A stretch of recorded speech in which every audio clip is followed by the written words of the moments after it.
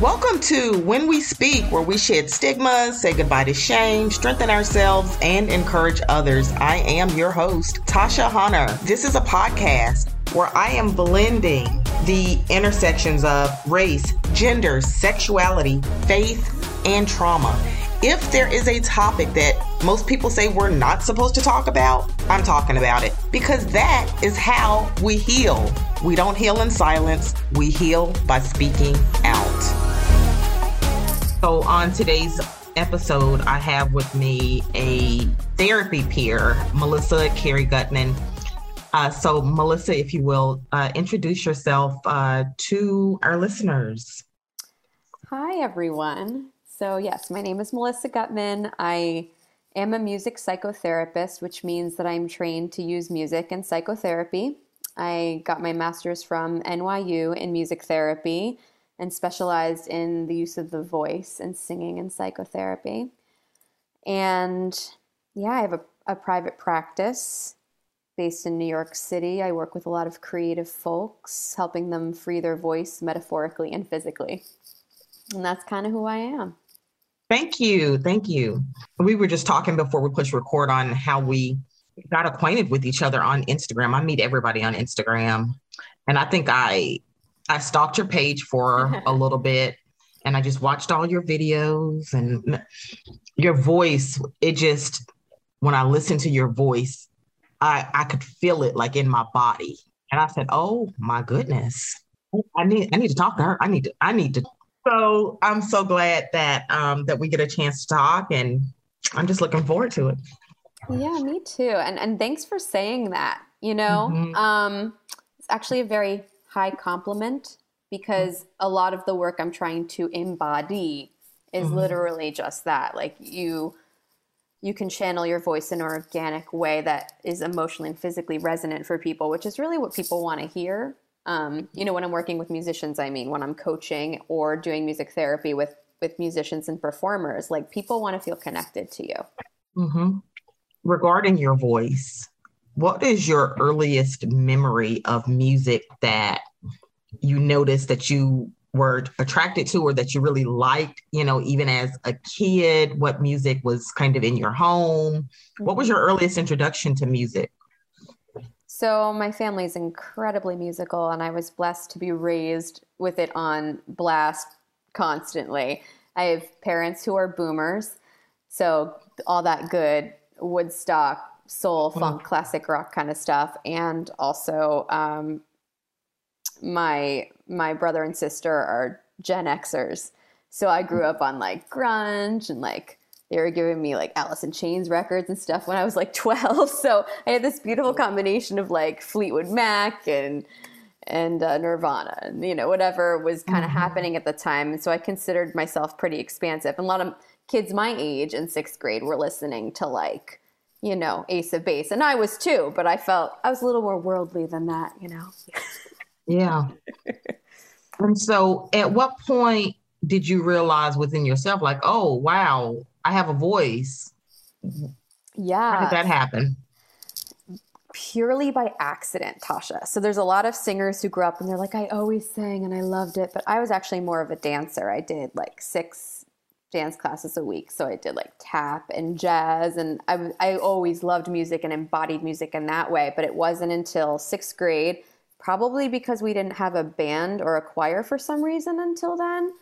And I was in the 6th grade choir, and I remember singing Mariah Carey's Hero. Mm-hmm. And something just like clicked for me. Like, I really enjoy this.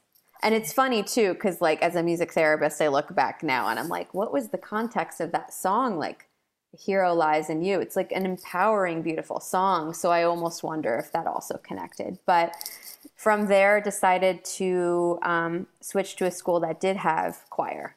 And did music there, started taking voice lessons and getting involved in like musical theater shows, and the rest is history. That's awesome. That's awesome. And I just imagine the joy in growing up with a musical family and just having that as an expression and growing up in a, with a childhood where you're also learning ways to kind of cope with different things with the use of your body and dance and all of that. Yep. I mean, before you even knew that there was like therapeutic, use for dance that was accessible to you.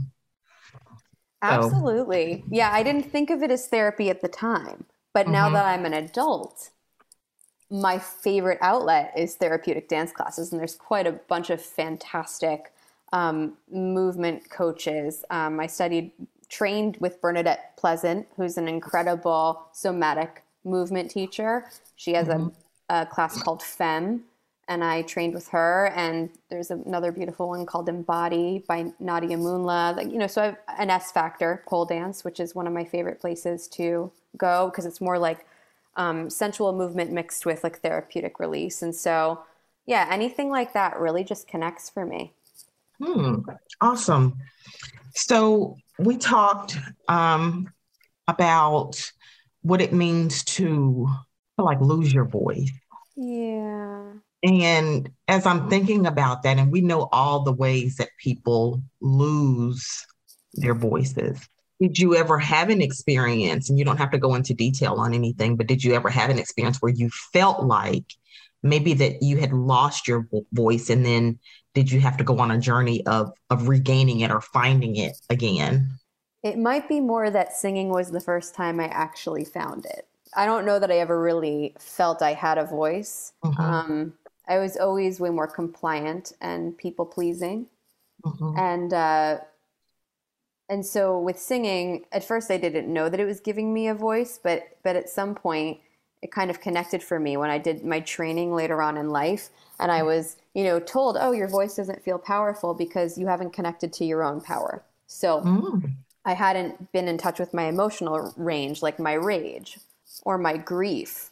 And once I was able to emote, the voice just popped open. And so when people come to me and they're like, oh, I don't have a strong voice, or I don't know, I'm like, let's see about that. Let's see what's there. And so, yeah, I think singing really helps us to find our authentic personal voice. Oh, that is so powerful, especially when you said the authentic part, because so often people, when they're learning to find their voice, whether that's singing or just their voice overall, they're imitating voices. They're imitating the voice of someone else that they. Good point. Yeah. Yeah. And it's so funny because that's a double-edged sword. Like when I'm teaching or when I'm a student, I've been told, go check out this artist. I feel like they're in your vein. That might help you find yourself by kind of locating yourself in relation to this other artist's sound. But you're right, it can go too far. And I've worked with clients where they can't get out of the mold of sounding like their favorite artist growing up because it almost became an impression. And so it's like, that's beautiful. You have access to that tone, color, and possibility and kind of phrasing. But that shows that there's some either emotional or physiological disconnect from your raw voice, because that's how you can shape the potential from kind of that baseline of like can you just do a basic plain sound and find a choice from there? I love the baby steps, because as you're talking, I'm thinking about people that I've worked with just on their childhood trauma stuff. And I've had a number of clients who are so gifted, who say, well, I used to sing, I used to dance, I used to paint, but I lost my confidence in it because of this trauma from my parents or my family or this thing. And so I don't do it anymore. I don't know how. So I love your process of starting small. Yeah. And I call that the origin story.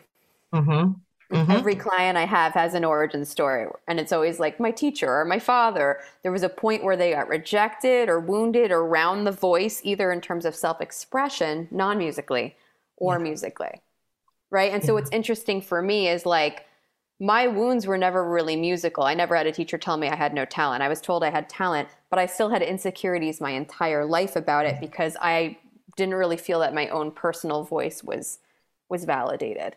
And like many of us, then we go on this lifelong journey of validating ourselves and really trying to find ourselves again after all of that. Yeah. One of my favorite ways to heal that actually was to just sing songs that matched the way I felt. That was like a revelation for me. So picking a song that matched my mood and my feeling, getting in touch with the lyrics and sing it over and over to myself so that I could actually feel that I was being mirrored by myself. And it was inherently validating to hear my own voice back. Melissa, I was just, as you were saying that mirroring, like listening to music that mirrored how you felt. Mm-hmm. And instantly I just thought about years ago, I was so young and I was listening to Mary J. Blige. Ooh, I love her. Really do. I hadn't gone through the heartbreak that she was singing about. This is when I wasn't even 20 yet. I was probably 18, but I was very sad. And so listening to Mary J., and I remember just driving and just bawling, just crying my eyes out at her singing about her own heartbreak and loneliness and all of that, right? But I needed her music to facilitate, me being able to release that emotion. I think that's why people love sad songs. It gives us permission to find the beauty in our own sadness. Right. Absolutely. So, to find their voice, which also improves their mental health, the part of their mental health that needs some validation, some encouragement, some acknowledgement. How would you say singing or music helps mental health? So singing's connected to our body, our physiology, right? So it activates the vagus nerve, our parasympathetic relaxation response. So anytime we take those deep breaths and those long exhalations, singing is just an exhalation. It soothes the nervous system. So there's a use for it around anxiety. And then there's the emotional piece. So music connects to our emotion and memory centers. So if you are in talk therapy, which I know you're familiar with as another therapist, right? Sometimes people can get kind of stuck in the intellect. They're more in their head.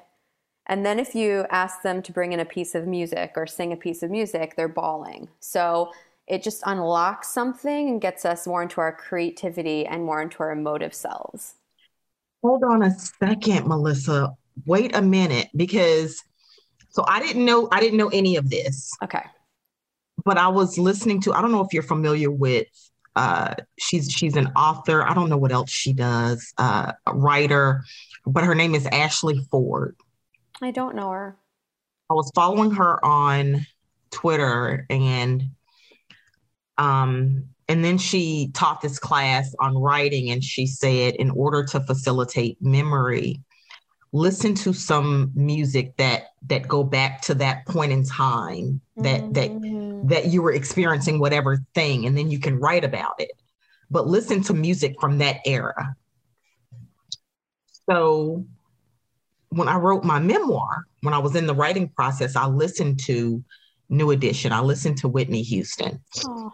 And just listen to all Babyface, music that was from that time period. Prince was huge.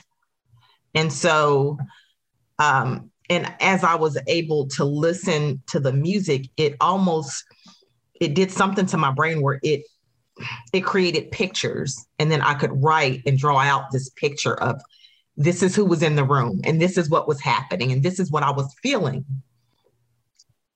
That's incredible. Yes. Oh, wow. Yes, exactly. It evokes memories.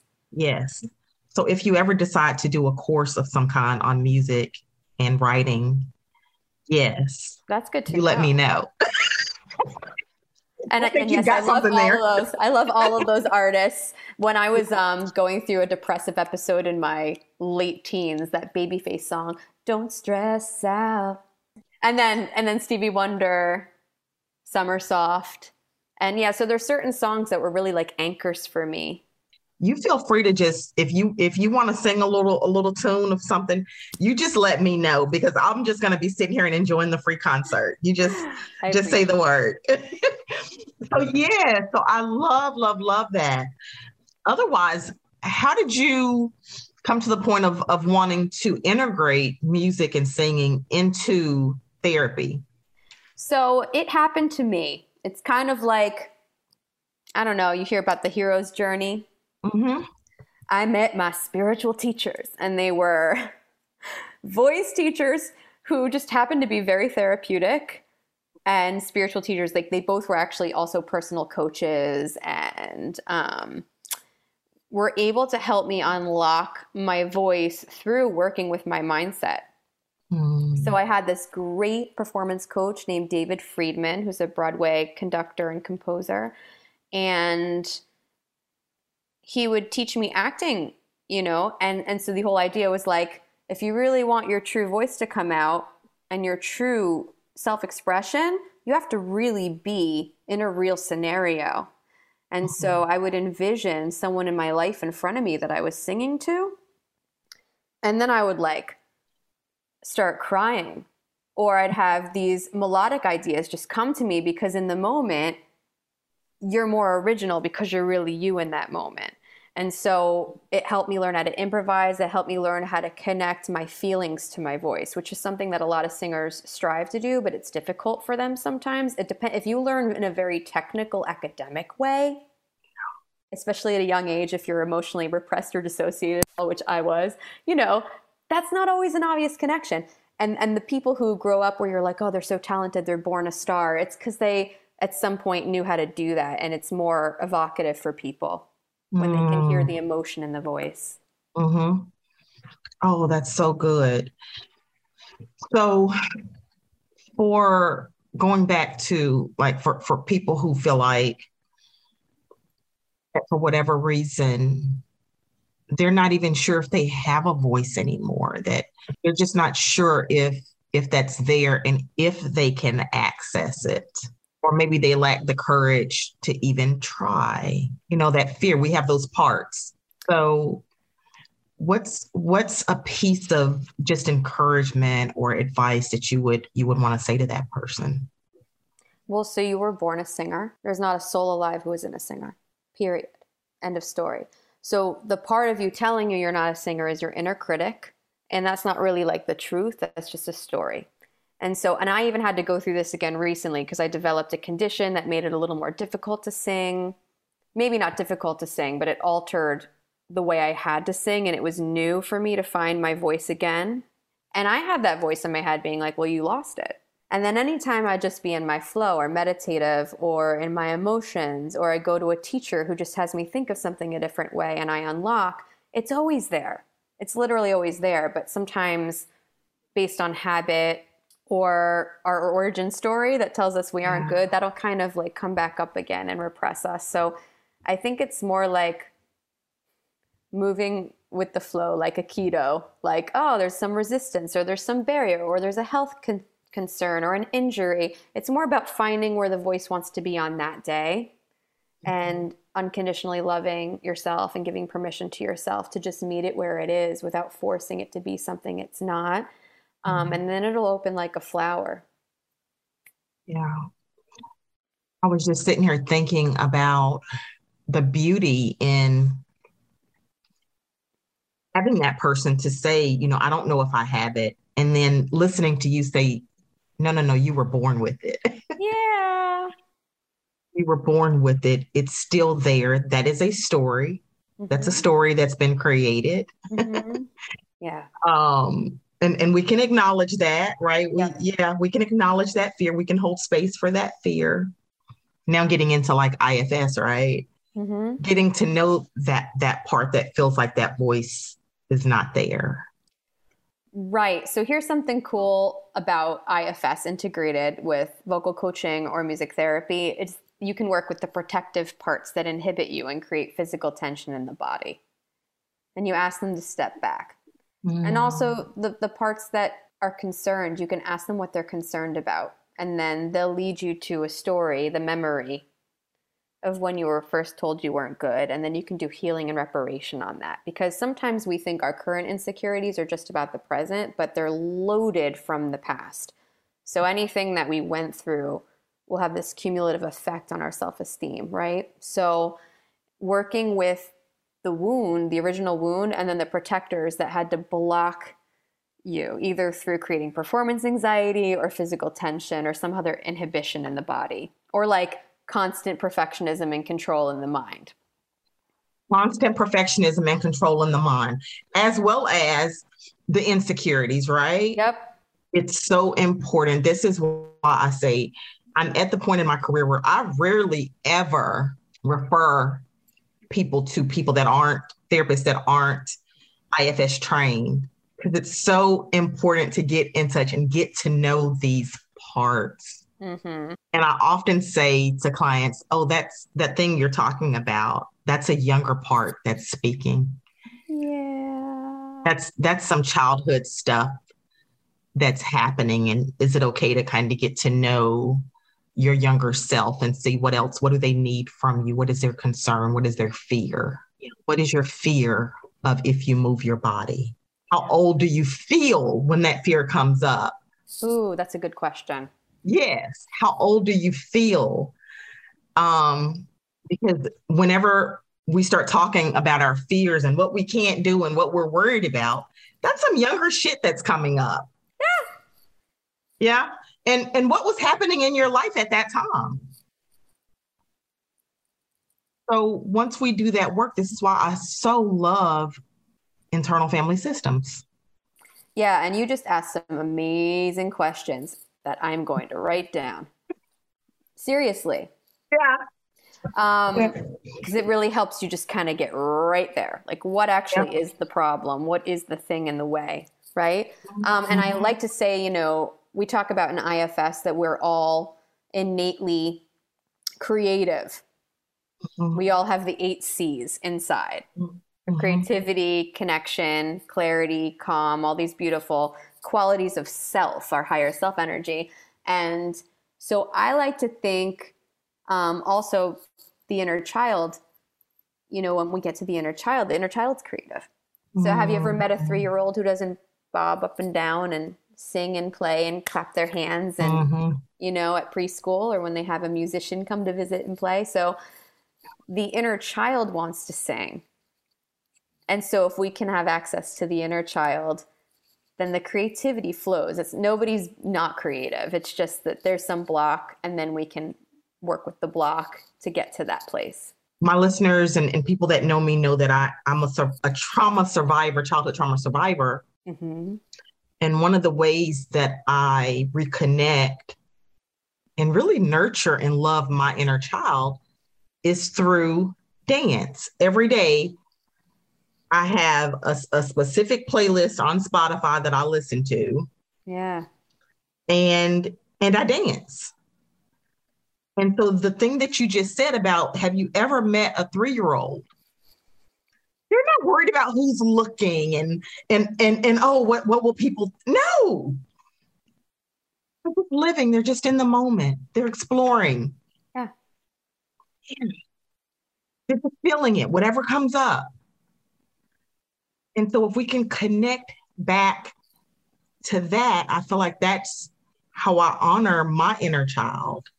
This girl, we're going to dance today. Because that is something that was kind of robbed from me for a bit. And so now I get to have that back.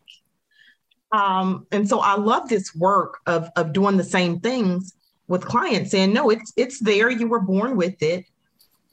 And you can have it back if that makes any sense. And I know, you know, to you that does make sense. It does. I've always said it's an excavation. Mm-hmm. The voice is there. The creativity is there. The confidence is there. It's one of the 8 C's. Mm-hmm. You have all of it, literally all of it. I think one of the biggest issues is when we approach singing or any creative modality from a place of lack. Like, I've got to go get that. And that's when singers push their voice really loud. And they're like, oh, I'm going to be the loudest singer in the room because then you'll know I've got a great voice. And it's like, you didn't even have to do that. Or singers like, I'm going to hold my voice back because you don't think I'm good enough. It's like, once you kind of realize I have it, it's there, you can just be present, stand in your spot and deliver. Yeah, that's it. That's it. What do you know for sure about owning and finding your own voice? What do you know for sure?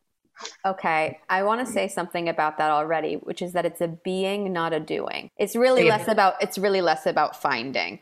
It's more about letting go of whatever you're holding on to protect yourself and feeling into that space and seeing what emerges.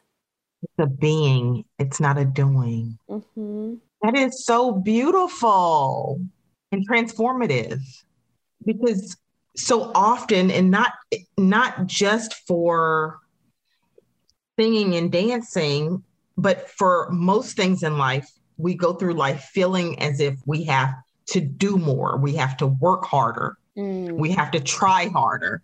Yeah. And it's not what it's about. If you can release the control, the essential parts of self just naturally come out, because self has no motive. Yes. And so I notice whenever I'm in self energy, I'm just singing all the time. Mm-hmm. So even if I have a part that's like, your voice isn't good today, or something where I'm feeling a little shut down, the minute I'm like feeling juicy after a dance class, or I've meditated, anytime I've done yoga, and my body is really connected, I just start singing. It's almost organically there. So I think sometimes it's less about how do I get myself to sing? It's more about well, let's look at why you aren't actually. Because it's there. It's going to happen on its own if you don't resist it. You don't resist it.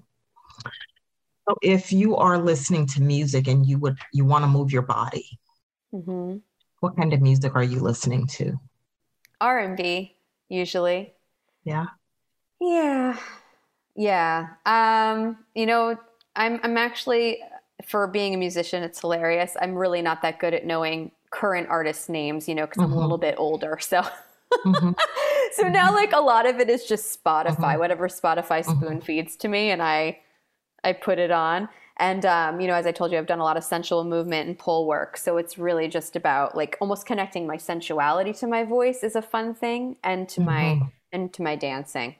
Melissa, I'm with you. I feel I'm 42 this year, and I don't know who the new and up and coming people are. They come on and I like them. I mean, yay, but I haven't, no. If we're talking, 90s, 2000s, then that's... There we go. I'm 38. So exactly. Yeah. I feel at some point, you're cryogenically frozen after 30 or something, and you can't retain new. That's not true. I have a lot of friends who can be like, oh, I love this band. And I'll be like, yeah. I'm just more of a dork about it. Oh, they sound cool. It does feel like we're cryogenically frozen, sometimes though. And I didn't see myself going in that direction of not being able to recall what's trendy, what's popular. Yeah. But it happens. It happens to everybody. And this is who I am at this point, and I'm okay with that. Yeah. Who or what makes you laugh? The first thing I thought of was my sister. My family's really funny. And it's hard to find friends who are as funny as my family. Mm-hmm. It happens every now and then, though. But yeah, I think of my sister. Yeah. Okay. Who or what inspires you? I would say my voice coach who helped me find my voice, Jennifer Hamady. She's still out there working and phenomenal person. She inspired me both personally and vocally, and she does pretty similar work. Awesome. Melissa, thank you so much for being on my podcast today. Oh, thank you for having me. It's been amazing. Thank you so much for listening to When We Speak. Follow me on Instagram at Tasha Hunter, LCSW. If you haven't done so yet, please rate, review, and follow me on iTunes and share it on your social media. If you want a copy of my book, What Children Remember, it is available on Amazon. Until next time.